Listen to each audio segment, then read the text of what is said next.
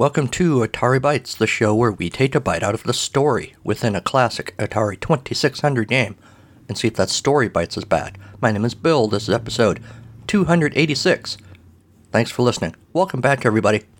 So here's the thing. My daughter really wanted to make muffins.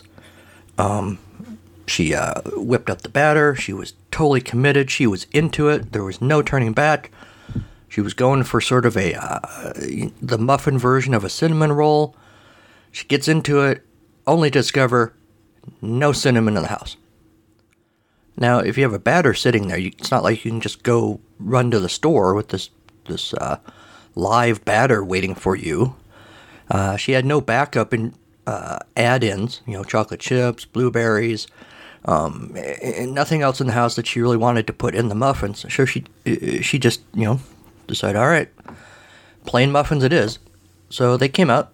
They're lovely. They're muffins, but they're kind of plain. But I discovered, and this is a secret for you folks, the Atari Bytes listeners only, you take a plain muffin, you spread a little hazelnut spread on there. It's pretty delightful, I gotta tell you. So, as we're recording today, I think last time we recorded, I violated the rules by eating a delightful pudding. Man, I wish I had some more pudding. Anyway, this time I'm violating the rules by enjoying a lovely muffin. Why am I doing that? Well, because it's my show and I make the rules. So that's what I'm doing. To make things worse, my poor kid had to perform with the high school dance team last night in roughly 150-degree weather at a sort of a Roaring Twenties themed event here in town, and she had to wear a flapper outfit that she hated. Not just her, the whole team hated it. Again, as I noted, in like 150-degree weather. One of those days where, it's a nice outdoor event, they have nice music, it's all very, very civic and all that, but it's way too hot to actually stay there. So that was disappointing. It's been a rough weekend for the kid, is what I'm saying. Hopefully, your lives are going much better. You know what else is rough? The fact that as this episode is going out, I believe, it is the end of the increasingly misnamed 2020 Olympics. And to honor the closing of the Olympic Games, this episode we're playing the maybe a bit too on the nose named Video Olympics. But we'll get to that in a minute. First, we have some feedback. Patreon supporter Michael Tyler, hi Michael, commented on the last episode, Decathlon, with this observation. Man, did this game destroy a bunch of controllers back in the day. The secret to getting a high score was cheating on the pole vault event. If you recall, last episode we played Decathlon, and yeah, it's really frustrating because to run, it's not like you can just push the joystick over to the right, which is typically the direction, pretty much always the direction you're running in, and just hold it there. You got to keep toggling your joystick, which sounds naughty, but it's not, to make your guy run. And yeah, the poor CX-40 takes a workout. Takes a beating your joystick. Make of that what you will. I'm not sure how you cheat in the pole vault, but I am totally down for it. So I responded to Michael's Patreon comment asking him how you do that exactly. I haven't gotten a response, so I would be curious to hear from Michael or anyone else ever who has any ideas for cheating, because I'm all about the cheat. So let me know. Thank you for the comment, Michael. Question! What does Jason say? He says stuff! What does Jason say? Lots of stuff! What does Jason say? Or maybe a little stuff! What does Jason say? He says stuff! Jason says stuff in Atari Bytes exclusive! First up in the Jason Says Stuff segment, we have some feedback from Sean, Patreon supporter, friend of the show, all-around good dude. He responded to Jason's comment in the last segment to the effect that Jason thought that there was a doo-wop portion, a doo-wop influence on some of the Beatles' work. Not being a Beatles expert, I responded to Jason in the last episode that I thought some of my fans, some of my listeners were Beatles experts and would probably have thoughts on this, and I was correct. Sean does. And here's what he said. Jason's right. I'm sure you'll appreciate that, Jason. There is, Sean says, kinda sorta, a doo-woppy part in Happiness is a Warm Gun. I never would have thought that until he pointed it out. To be honest, the basic 12-bar 1 VL minor 4 V7, I don't know what any of that is. Pattern definitely lends itself to that kind of a vibe. After I recorded this segment of the podcast, I heard from friend of the show and podcaster in his own right, Robert Ferguson, Ferg, from the Atari 2600 Game by Game podcast, and also noted Beatles fan. He commented, and I hesitate to read this, but he commented, I agree with Jason. Really, you guys got to stop giving Jason a big head. Ferg says, Happiness is a Warm Gun has elements of doo-wop in the last section. But if you want some great Beatles doo-wop, look no further than Big Daddy. Sergeant, there was Lonely Hearts Club Band. We hope you will enjoy the show.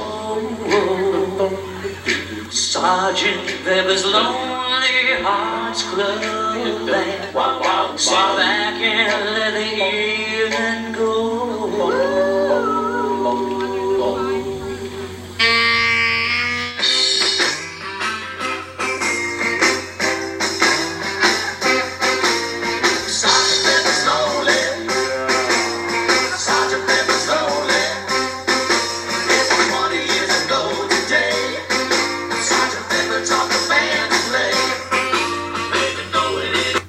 That evidently was a 1950s live version of Sgt. Pepper's Lonely Hearts Club Band. I'd never heard that before, so thanks for sending that in, Ferd. I told him that on the Facebook that I knew he'd come through for me, to which he replied, I'm here to help. Jason, of course, had thoughts about that. He also responded on the Facebook, that was a sacrilege to the title track of one of the great records in history. Yes, even Rolling Stone magazine had Sgt. Pepper at number 1. But that doo-wop version just made John Lennon and George Harrison spin so wildly in their graves, you would have thought they were fidget spinners. Fidget spinners. That, by the way, would be the creepiest marketing idea ever. Harrison and Lennon fidget spinners. So there you go. I hope that we have put the Beatles doo-wop controversy to rest, but I'm pretty sure we haven't. If anyone else has thoughts about this, let me know. He continues, my trick to playing at least the running events, by the way, was to use... he's talking about Decathlon now. My trick to playing at least the running events, by the way, was to use a Vectrex controller. Buttons 3 and 4 would make Decathlon Harry run. I like that. Instead of Pitfall Harry, we'll call him Decathlon Harry. Definitely got a lot of charge calls with that. He goes on, I remember back in the 80s when I was borrowing my neighbor's copy, I never owned an Activision game until 2006. What? That's bullcrap, Sean. Turn in your podcaster license right now. You're not a true fan. Alright, just kidding. Sean says, I found out that if you were good enough, the pole vault event would have a kill screen. If you got the barrier thingy high enough, it would eventually redraw itself so that it was only the height of the mat. Then would actually magically rise with the pole as Harry vaulted himself over. Oh, that's how you cheat. Alright, I get it now. He says after a few rounds of that, suddenly he would just float across the screen repeatedly ad infinitum. I have not tried this out. I read this comment earlier, but with my Swiss cheese brain, I totally forgot it. So I'm remembering it again now. I will get Decathlon out later and give it a try because, as I said, I'm all about the cheating. Hey, thank you for that, Sean. Both helping Jason's ego by saying he was correct and by telling the rest of us how to cheat on a video game. I think our work is done here. Just kidding. It's not really, because Jason also had things to say. And his comments come in the form of a story. Video Olympics by Jason Edward Schiffman. It's past midnight. Things are quiet in the Pepper household. Bug is fast asleep and snoring loudly on her favorite throw rug. Wow, Jason, it's like you've been in my house. You haven't been in my house, have you? Have you? Sorry, got distracted. He continues. All is calm except for a rumbling that is occurring in Williams Entertainment Center. Once a year, the elderly consuls of his youth race each other in what is known as the Video Olympics. Lined up at one end of the room is the Atari 2600, the Telegames and Television clone, the Game Boy that Henry occasionally plays Tetris on, and the Xbox 360. They shake off their dust and try to appear limber as their arthritis and worn capacitors overheat. The cartridges for the various systems are lined up like cheering fans, and the Zaxxon cartridge fires the starting pistol. The elderly systems creep along. It remains close as all of them cough and sputter in a disgusting display of nasal congestion and wheezing.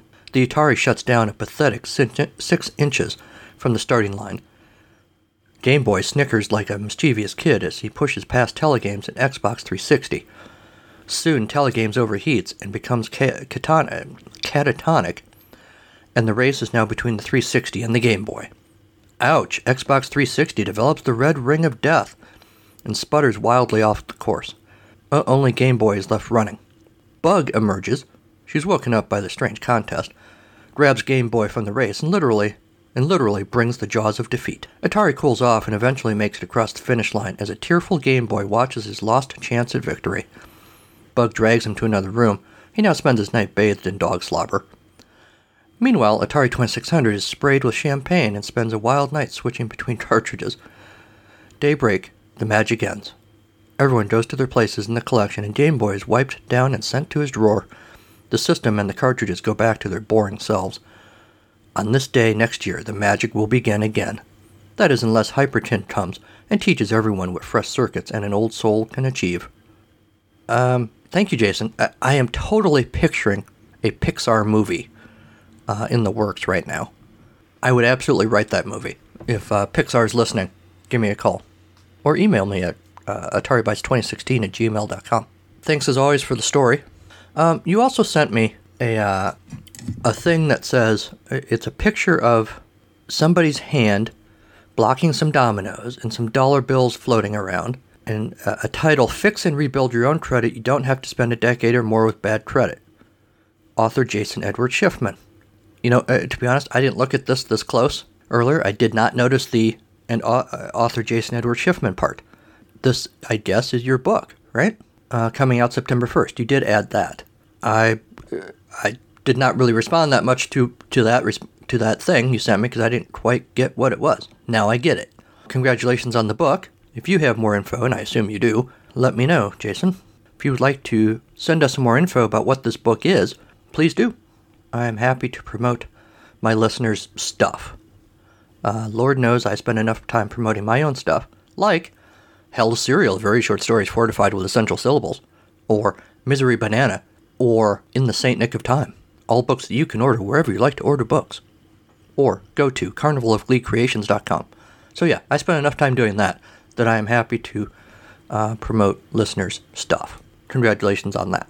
And of course, we need more info from Jason because, as always, we ask. Question! What does Jason say? He says stuff! What does Jason say? Lots of stuff! What does Jason say? Or maybe a little stuff! What does Jason say? He says stuff! Jason says stuff, an Atari Bytes exclusive! Alright, let's get on to this week's game. This week's game is, here in your head as you have been for the last couple weeks, the stirring anthem of the Olympics. Because we're playing Video Olympics from Atari, 1977. To be fair, to be honest, there's nothing Olympic about this cartridge, which is really just an assemblage of Pong-type games, of course. Video Olympics was, a lot of us know, one of the original 9 Atari cartridges in 1977, along with Air Sea Battle, Basic Math, Blackjack, Combat, Indy 500, Starship, Street Racer, and Surround. I guess it's Olympic in the sense that, you know, there's like volleyball and basketball, which are Olympic events, of course, but I don't think the Olympics proper has ever featured foosball or quadrupong. Hockey's the other one that's on this cartridge. Or straight up Pong. I don't think that's an Olympic event. I mean, water polo is an Olympic event. And that shuffleboard thing. Although I think that might be Winter Olympics. So I could certainly see Pong making a case that it should be Olympic in nature. But so far, not so much. As we've been talking here, recording this segment of Jason Says Stuff, I sent a message to Jason saying I just realized that what he had sent me was a picture of the cover for his own book. Because I missed that the first time. And he, in real time, as I'm recording, responded that he is building the website for the book right now, and also enjoying some lovely Lay's potato chips, which he says is inspired by the last episode. I'm going to be honest here, I don't remember why exactly, but that's okay. Thanks for that, Jason. Good luck with the book and the website. When you have the website up, send me the link, and I will share it with the listeners. So anyway, we're playing Video Olympics. In the field report later, I give you a very brief survey of some of the games in there. I've already alluded to some of that. We've got Pong, Soccer, Foospong, which I think is what we played in the field report. Hockey, Quadrupong, which sounds like it could be naughty. Hey baby, you want to do some Quadrupong? Handball, volleyball, basketball.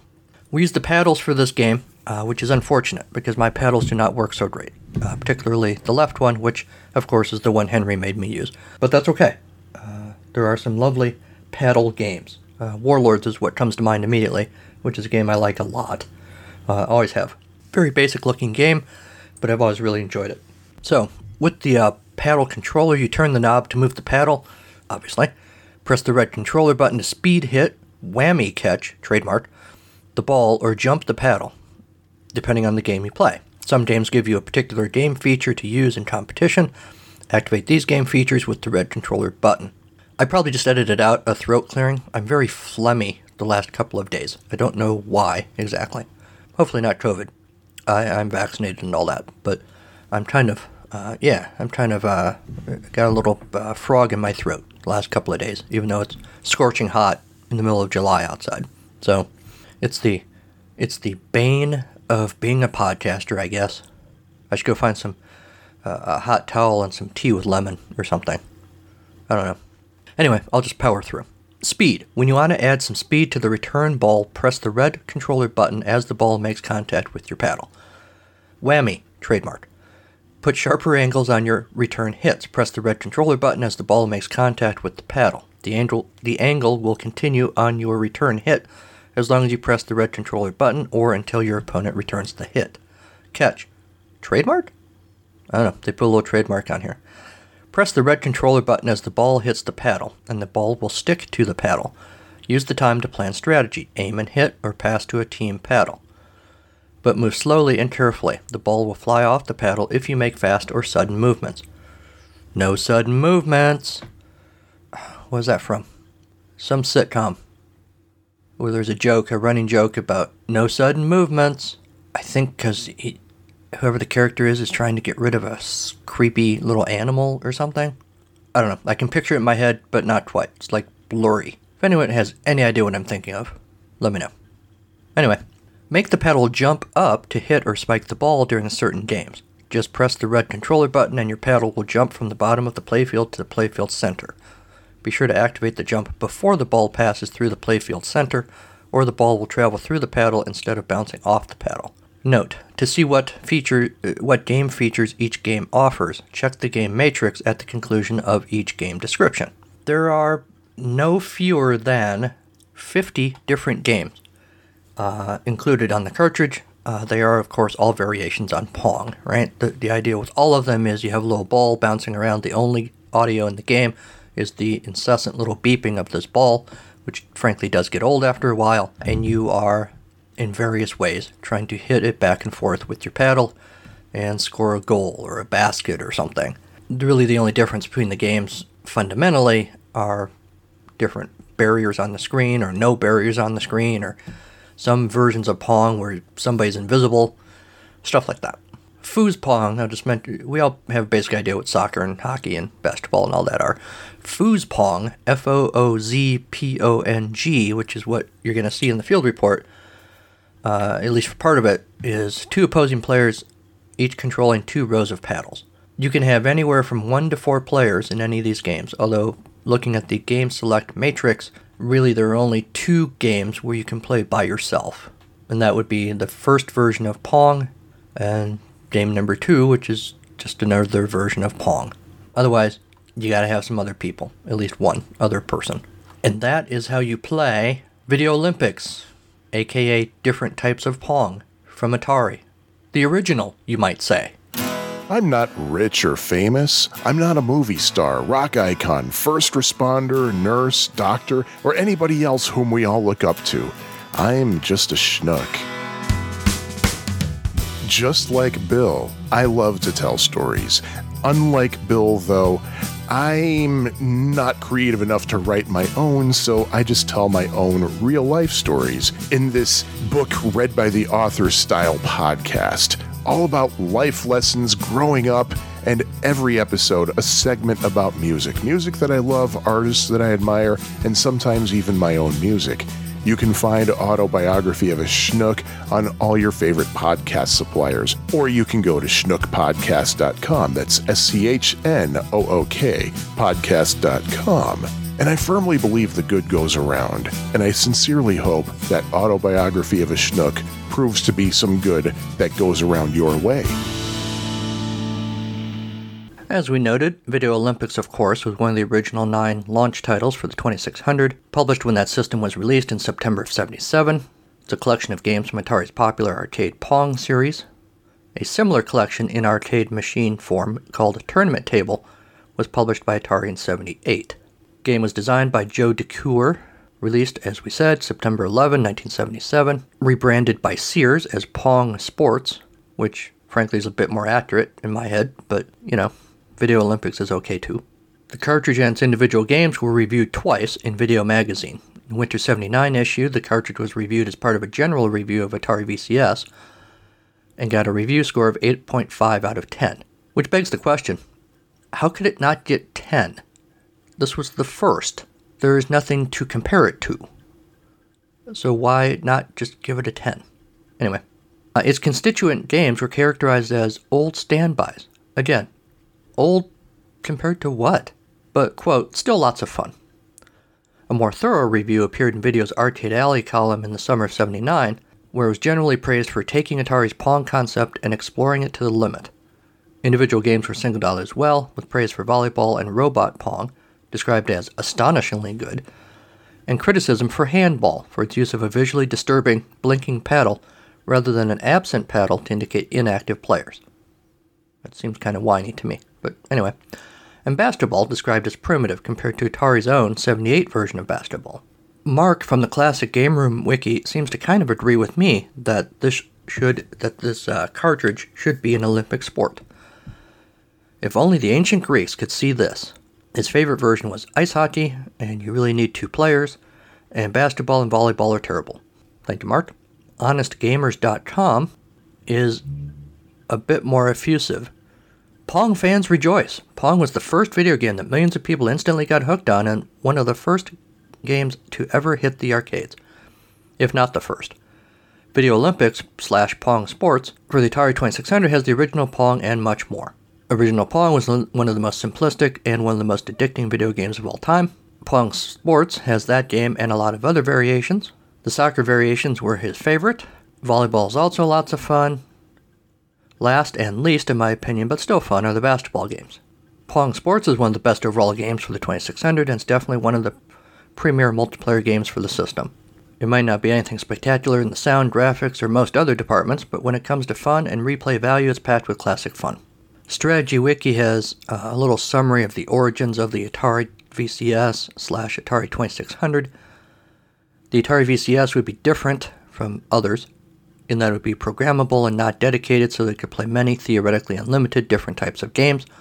In addition to making a system the cloners would be unable to keep up with, for a while anyway, they created one programmable cartridge that would make all the other dedicated Pong consoles obsolete overnight, Video Olympics. Unfortunately, due to the limitations of space for the program, in order to cram all of those games in the cartridge, only 2 Pong games out of all 50 variations are for one player. So, all this talk about a game cartridge called Video Olympics and the fact that the actual Olympics are on TV all over the place lately, it made me start thinking about the Olympics, the original, you might say. The ones that are considered the world's foremost sports competition with more than 200 nations participating. Those Olympics, normally held every 4 years, or every 5, alternating between the Summer and Winter Olympics every 2 years in the 4-year period. 5 years between Summer Olympics, I should say. The creation was inspired by the ancient Olympic Games, held in Olympia, Greece, from the 8th century BC to the 4th century AD. Baron Pierre de Coubertin founded the International Olympic Committee in 1894, leading to the first modern games in Athens in 1896. The IOC is the governing body of the Olympic movement, with the Olympic Charter defining its structure and authority. There have been many changes over the years, adjustments including creation of the Winter Games for snow and ice sports, the Paralympic Games for athletes with disabilities, the Youth Olympic Games for athletes aged 14 to 18, the 5 Continental Games, Pan American, African, Asian, European, and Pacific, and the World Games for sports that are not contested in the Olympic Games. The IOC also endorses the Deaflympics and Special Olympics. The abuse of amateur rules by the Eastern Bloc nations prompted the IOC to shift away from pure amateurism, as envisioned by Coubertin, to the acceptance of professional athletes participating in the games, which is a move that I'm not particularly excited about. But that's just me. There have been growing issues of corporate sponsorship, commercialization. The World Wars led to the cancellation of the 1916, 1940, and 44 Olympics. There were boycotts during the Cold War. The 2020 Olympics, of course, were postponed until 2021 as a result of COVID-19. Over 14,000 athletes competed at the 2016 Summer Olympics and 18 Olympics, combined in 35 different sports and 400 events. The first, second, and third place finishers in each event receive Olympic medals, gold, silver, and bronze, respectively. Nearly every nation is now represented. The ancient Olympics were religious and athletic festivals held every 4 years at the Sanctuary of Zeus in Olympia, Greece. Competition was among representatives of several city-states and kingdoms of ancient Greece. The games were mainly athletic, but also combat sports, such as wrestling and the pancration, horse and chariot racing events. Let's go back to pancration. What is that? A sporting event introduced into the Greek Olympic Games in 648 BC, an empty-hand submission sport with few rules. The athletes used boxing and wrestling techniques, but also others, such as kicking, holds, joint locks, and chokes on the ground, making it similar to modern mixed martial arts. Wow. It has been widely written that during the Games, all conflicts among the participating city-states were postponed until the Games were finished. The cessation of hostilities was known as the Olympic Peace or Truce. The idea is a modern myth because the Greeks never suspended their wars. The origin of the Olympics is shrouded in mystery and legend. One of the most popular myths identifies Heracles and his father Zeus as the progenitors of the Games. According to legend, it was Heracles who first called the Games Olympic and established the custom of holding them every 4 years. This 4-year period was known as an Olympiad, used by the Greeks as one of their units of time measurement. So Zeus and his kid came up with the Olympics. Zeus, of course, was one of the ancient Olympic gods. He hung out on Mount Olympus, which is the highest mountain in Greece. 52 peaks and deep gorges, one of the highest peaks in Europe in terms of topographic prominence. Oh, by the way, Pong, you remember Pong, right? Was a table tennis-themed arcade sports video game featuring simple two-dimensional graphics manufactured by Atari and originally released in 1972. One of the earliest arcade video games. Created by Alan Alcorn as a training exercise assigned to him by Atari co-founder Nolan Bushnell, but Bushnell and Atari co-founder Ted Dabney were surprised by the quality of the work and decided to manufacture the game. The concept was based on an electronic ping-pong game included in the Magnavox Odyssey, the first home video game console. In response, Magnavox later sued Atari for patent infringement. After release, several sequels built upon the original and added new features. During the 75 Christmas season, Atari released a home version of Pong exclusively through Sears retail stores. The home version was also a commercial success and led to numerous clones. Pong is part of the permanent collection of the Smithsonian Institution in Washington, D.C. due to its cultural impact.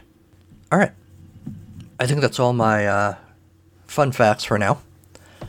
After the break, with Pong, you can't go wrong. Or can you?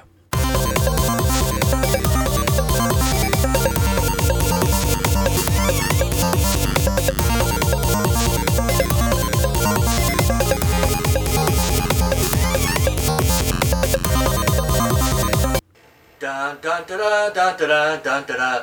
I was going to do the Olympic song, but I suddenly blanked on what it is.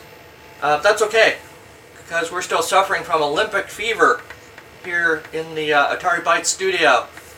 So much so that even though I'm a podcaster with no friends, I have kids, so I was able to drag one in today. You know him, you love him. He's everybody's favorite. It's Henry. Hi, Henry.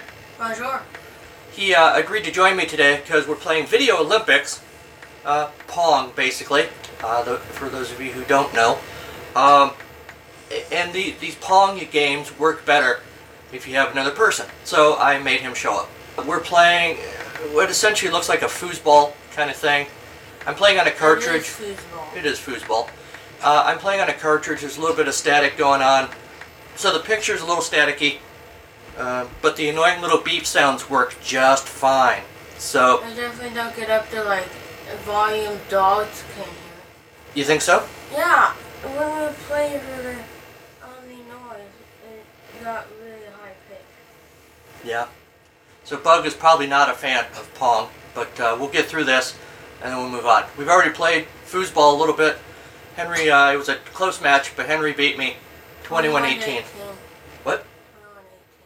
21-18. I would like to whine a little bit and note that the paddle that I'm using, I don't know if you can see that on camera or not, the little turny thingy doesn't work very well. So if I lose, You have to press the button. if I lose, I'm going to blame the turny thingy. That's my plan. So, Henry, should we do some foos?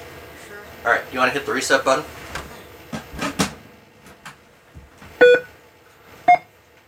I'm yellow. I'm blue. And together we make yellow and blue. I'm not moving. You really got to press down on the turny thingy. Hey.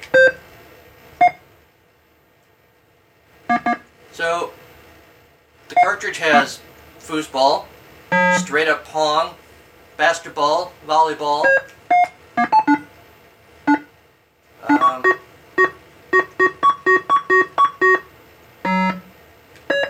This is one of the original 9 Atari cartridges, of course, so it's pretty basic looking. What do you think of the look of this game, Henry? It's like sand. Sand? Yeah. How so? Static. Oh, well, just ignore the static. Normally they wouldn't be there, but this cartridge came out in 1977. Wow. Yeah, I was even younger than you then. That's how old this thing Hey, is. you're old. Yeah, that's pretty funny. There, I just scored on you, buddy. Even though I'm old. I just went on you. All tied up. No, not.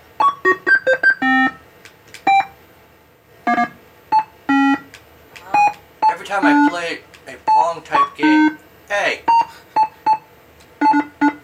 I always think about how, you know, yeah, it looks really kind of primitive here, but will you stop it? There. It looks really primitive here, but, you know, back in the 70s when this came out, it blew people's minds. Stop it! And that's the way to approach these games. Just, you know, for the pure fun, just ignore the lack of computer effects and whatnot. Just have fun. Unless your kid is crushing you, and then maybe not have so much fun. Hey. Alright, all you gotta do is make up 10 points. I'm pretty sure the limit is 21. Well, you go to 21. I just gotta get 9 more points to tie it up. Well, alright.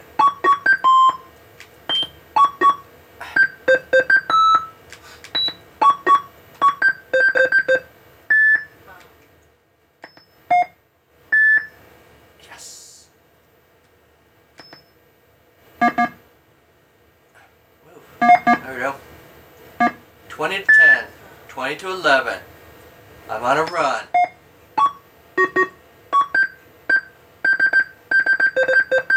Oh, it's getting exciting now. That's the incessant beeping. That I'm just going to scroll through so you can see on screen what some of the other games look like. We don't have to play them necessarily. You might be getting your gratuitous shot of me. I don't know. No. There's that thing. Whoa. I don't know what that's supposed to be. Is that quadra Pong thing, maybe? Probably.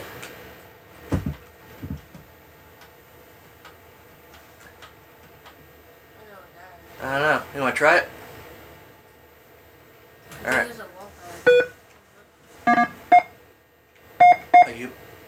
Are you moving? the green. Alright. I don't quite know what Oh, the we goal... better to get it in the...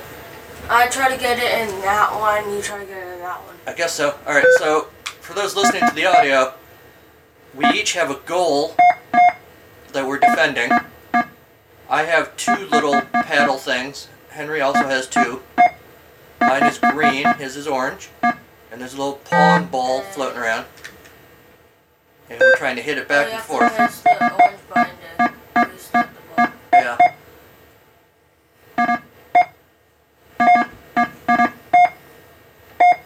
I didn't really describe what the screen looked like in foosball, but I think we all know what foosball looks like.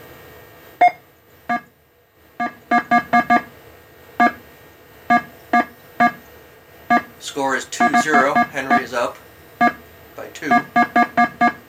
That's how numbers work. This ball is proving very hard to hit. It's very bouncy. Man, this could be a long game. Alright, we have some ball action. Yes, 2-1. I'm on the scoreboard finally. Oh, that should have been a goal. I got robbed, I tell you.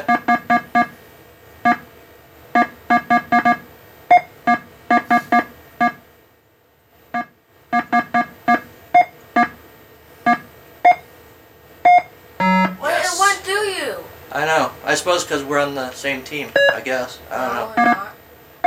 Well, my 2 guys are. 3-2, I am ahead.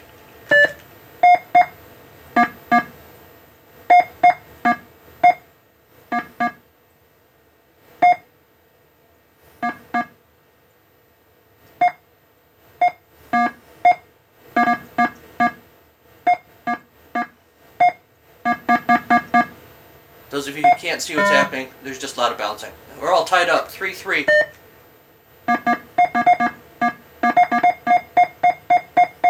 Oh, that's nice. We're passing it back and forth. Hey, we were having a nice little moment there. You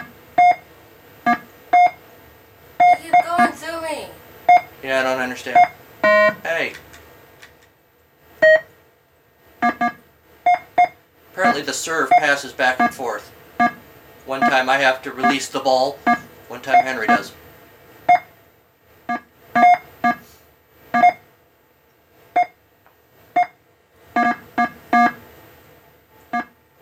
No, I was too slow. Too slow, I tell you. 5-3, Henry's ahead.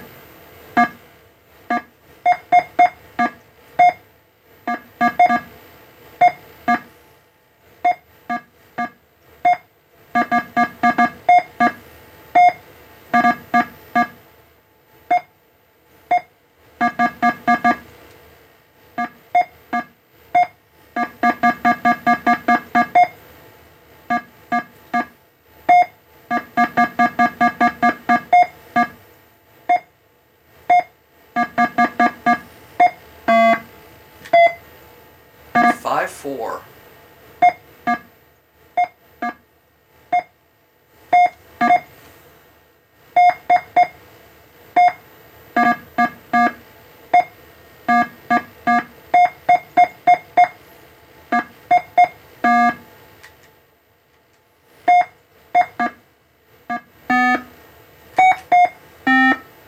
All tied up at 6-6.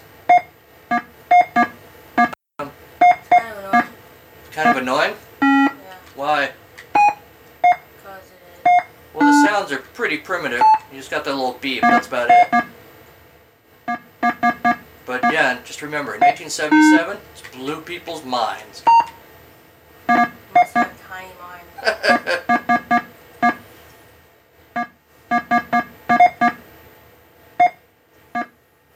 Yes, 9-7.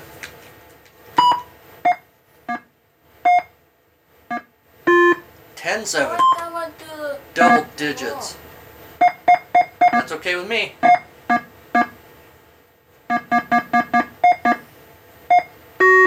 11-7. I am pulling ahead by a lot.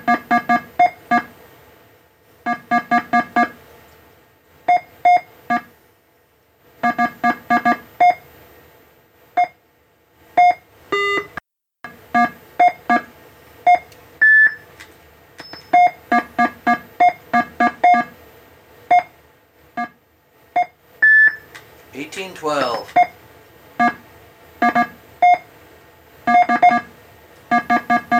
$19.12. Just 2 more points for me.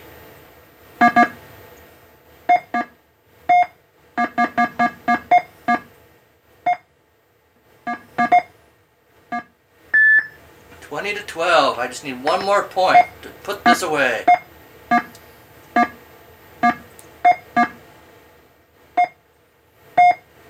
Yes, 21-12. I win. At this game, Henry's probably never going to play again. Is that a fair guess, Henry? No. Yeah. Alright. Well, that was fun. Going back to 1977. Good times. Alright, back to you in the studio. Hey everyone, this is Michael, one of the hosts of the Atari XEGS Cart by Cart podcast. Do you like Atari? Of course you do. What about the 8-bit computer line? It was one of the best. Well, how about you consider joining Bill, David, Kieran, and myself as we review the cartridge-based games for Atari's 8-bit computer line. We also review budget games which were mostly released only in the UK. But that's not all. We also dig up game history, share personal experiences, and perform questionable comedy.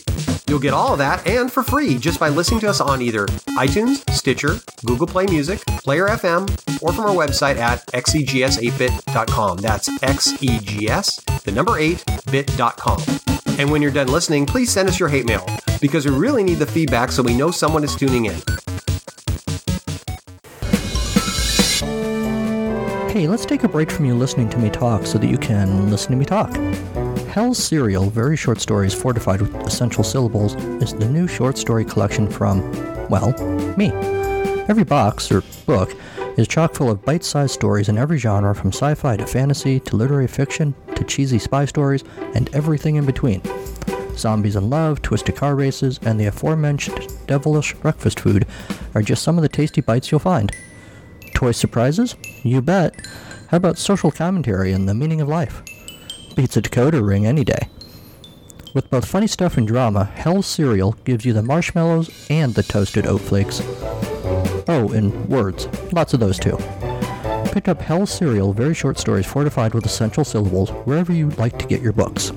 Not cereal. Here's the thing about Video Olympics. Somewhat to my surprise, I think even Henry enjoyed playing this game. I drafted him in. He doesn't usually do the field reports, at least not an on-camera, so to speak, role. He's often my cameraman and will inject comments, but he rarely anymore plays the games with me for whatever reason. So I drafted him to do it today. I guess he was in a good mood. And I think he had fun. At one point in the field report, I asked him, would you ever play this game again? And I don't know if the microphone picked it up, but he kind of shrugged and said, no, which for him is a big commitment. So, who knows? I think he kind of liked it. And I kind of like it too.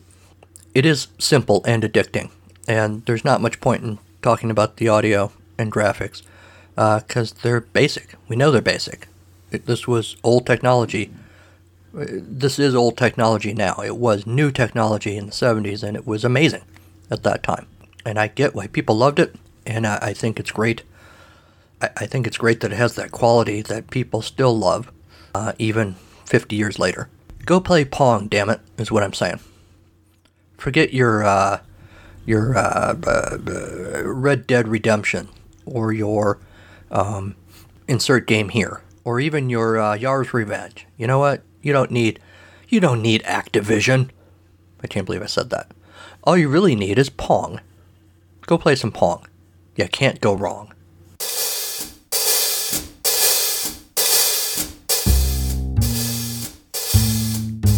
It's story time on Atari Bytes. Yes, it's story time with Bill. This week's story is titled Mount Olympus 5 and Dime. Demeter, goddess of the harvest and agriculture, no sooner set down an overflowing crate of olives when Ares burst through the front door of Mount Olympus 5 and Dime, toppling the crate. "Oh God!" Ares screamed. "For the love of me, I need a bandage."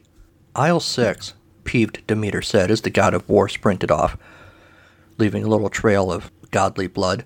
Demeter gathered up the olives and wondered, not for the first time, if she'd be better off as a mortal. Aphrodite stalked into the store, love in her heart and fire in her eyes. She called after Ares. "You wouldn't need a bandage if you gave love a shot instead of so much war." "Don't try to change me, Aphrodite," Ares called from somewhere near the whitening toothpaste. Aphrodite, ignoring him, hesitated near the rack of discount t-shirts with cute little ferrets on them. She considered clothing herself, then thought better of it. Why go changing perfection? She went in search of Ares. The heavens rumbled as the doors parted. A deep voice intoned, "This 5 and dime is about 14 more than enough for a deity like me," Zeus said as he entered the Mount Olympus 5 and dime. He chuckled at his own joke, which was often the case. Demeter, though, had work to do. "Can I help you?" she said. "The dice of Zeus always falls lucky," the god of the sky said. "The pearl-handled manscaping set you ordered hasn't come in yet, Zeus." "It's not possible to trick or escape the mind of Zeus," the god of all gods said. "Tuesday," Demeter said. "The boat from Persia is late, what with all the warring and stuff." Zeus stewed. The little bell atop the 5 and dime front door clattered to the floor as the door swung open and a frantic Apollo rushed in, the muses clinging to him. Apollo cast pleading eyes at Demeter. Demeter sighed and pointed. "Condoms, aisle 4. She was compelled to add, "Pregnancy test, too." Not that paternity was a huge concern among the 12 Olympians. Hera pushed a winged stroller into the 5 and dime. 47 children in tow. She looked exhausted. "Diapers," Demeter said. "Aisle 9. She sniffed. "Air fresheners are 2 for 1 today." The children's wail floated on a fetid cloud through the store. A deep, forlorn sigh from hairy Zeus. "Look, I can offer you a 2 for 1 deal on a milkshake," Demeter said. Zeus rose to his full height, his regal head displacing the water-stained tiles in the drop ceiling. "You dare to deny the mind of Zeus?" Thunder rolled, toppling the toilet paper pyramid. "We also have shortbread cookies," Demeter said. Zeus slumped a bit. "Strawberry shake, please." He pouted toward the ice cream counter. "For know that no one is free except Zeus," the god said as he spun on the stool petulantly. "I'm not running a tab for you anymore, Zeus." Athena's spear pierced the Formica counter. "Sugar shall be the ruin of you, father," the warrior Athena declared as she stepped out from behind the magazine rack, a copy of God Stuff Monthly in her hand. Dionysus stepped from behind the pharmacy counter. "It's all good, baby. If he goes down, I got some substances that'll perk him right up." Meanwhile, shrieks and moans erupted from the bandage aisle. "Stop that right now!" came an indignant response from somewhere else in the store. "Let it go, Artemis," Demeter called. "You destroy those prophylactics and skin mags again, you're going to pay for 'em." More shrieks of delight, this time from the lipstick aisle. "That's not what those tubes are for, Aphrodite," Demeter called. Hephaestus walked into the store, tools clinking together on his belt. Where have you been?" Demeter demanded. "You were supposed to start working on the remodel last Tuesday." Hephaestus cast a weary eye on his fellow Olympian. "Torch Race Festival," he said. "The Athenians love me." "That was days ago," Demeter argued. "They really love me." "Just get to work." "Zeus, call down some lightning," Hephaestus said. "Take out the east wall for me." Zeus wiped milkshake from his beard. He belched, then, "No, you still owe me for the Parthenon job." Over the store's PA system, the dulcet tones of Hermes announced, "Welcome to the Mount Olympus 5 and dime, shoppers. In aisle 2, you'll find a bargain on winged sandals, 2 for 1 with coupon. Need a snack? Pick up some Pastelli bars, 3 for 2 drachmas at the front counter. While you're there, consider picking up a coupon book for the afterlife. Trust me, you'll need it." "Dang it," Zeus said. "You didn't tell me there were Pastelli bars. Now I'm all full of milkshake." His pout deepened.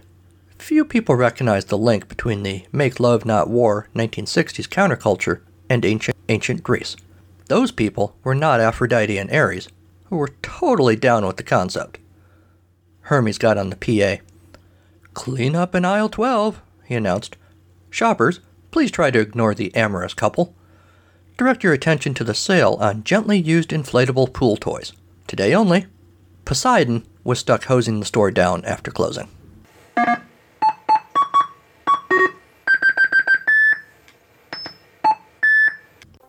Hi, this is 8-Bit Rocket, Jeff Fulton from the Into the Vertical Blank Generation Atari podcast. And you are listening to the incomparable William Pepper and his wonderful stories of the game within a game on the Atari Bytes podcast. When you are done here, come visit us in the Vertical Blank. Now, back to Bill. And that's our show. Thanks to Kevin MacLeod at Incompetech.com for Creative Commons use of his songs, Reformat, Take a Chance, and Pinball Spring. Thanks to Sean Courtney for the Storytime theme and the Jason Says Stuff theme. Please the Apple Podcast gods with a 5-star review of this Olympics caliber podcast. No gold medal required. Oh, okay, I'd like that too. Email the show at AtariBytes2016@gmail.com. Like the show on our Facebook page. Follow the show on Twitter at AtariBytes, or follow me personally at Carnival of Glee. Also, check us out on Instagram. You can call us too. I am never, ever, ever going to answer the phone. It's nothing personal. But you can leave a voicemail at 563-265-1978 about, frankly, pretty much anything you want. And I'll probably play it on the show. I'm looking forward to hearing from you. Check out the website, www.carnivalofgleecreations.com, for all the things you need about me. There is information and links and social media for this show, Atari Bytes, and my other show, It's a Podcast, Charlie Brown.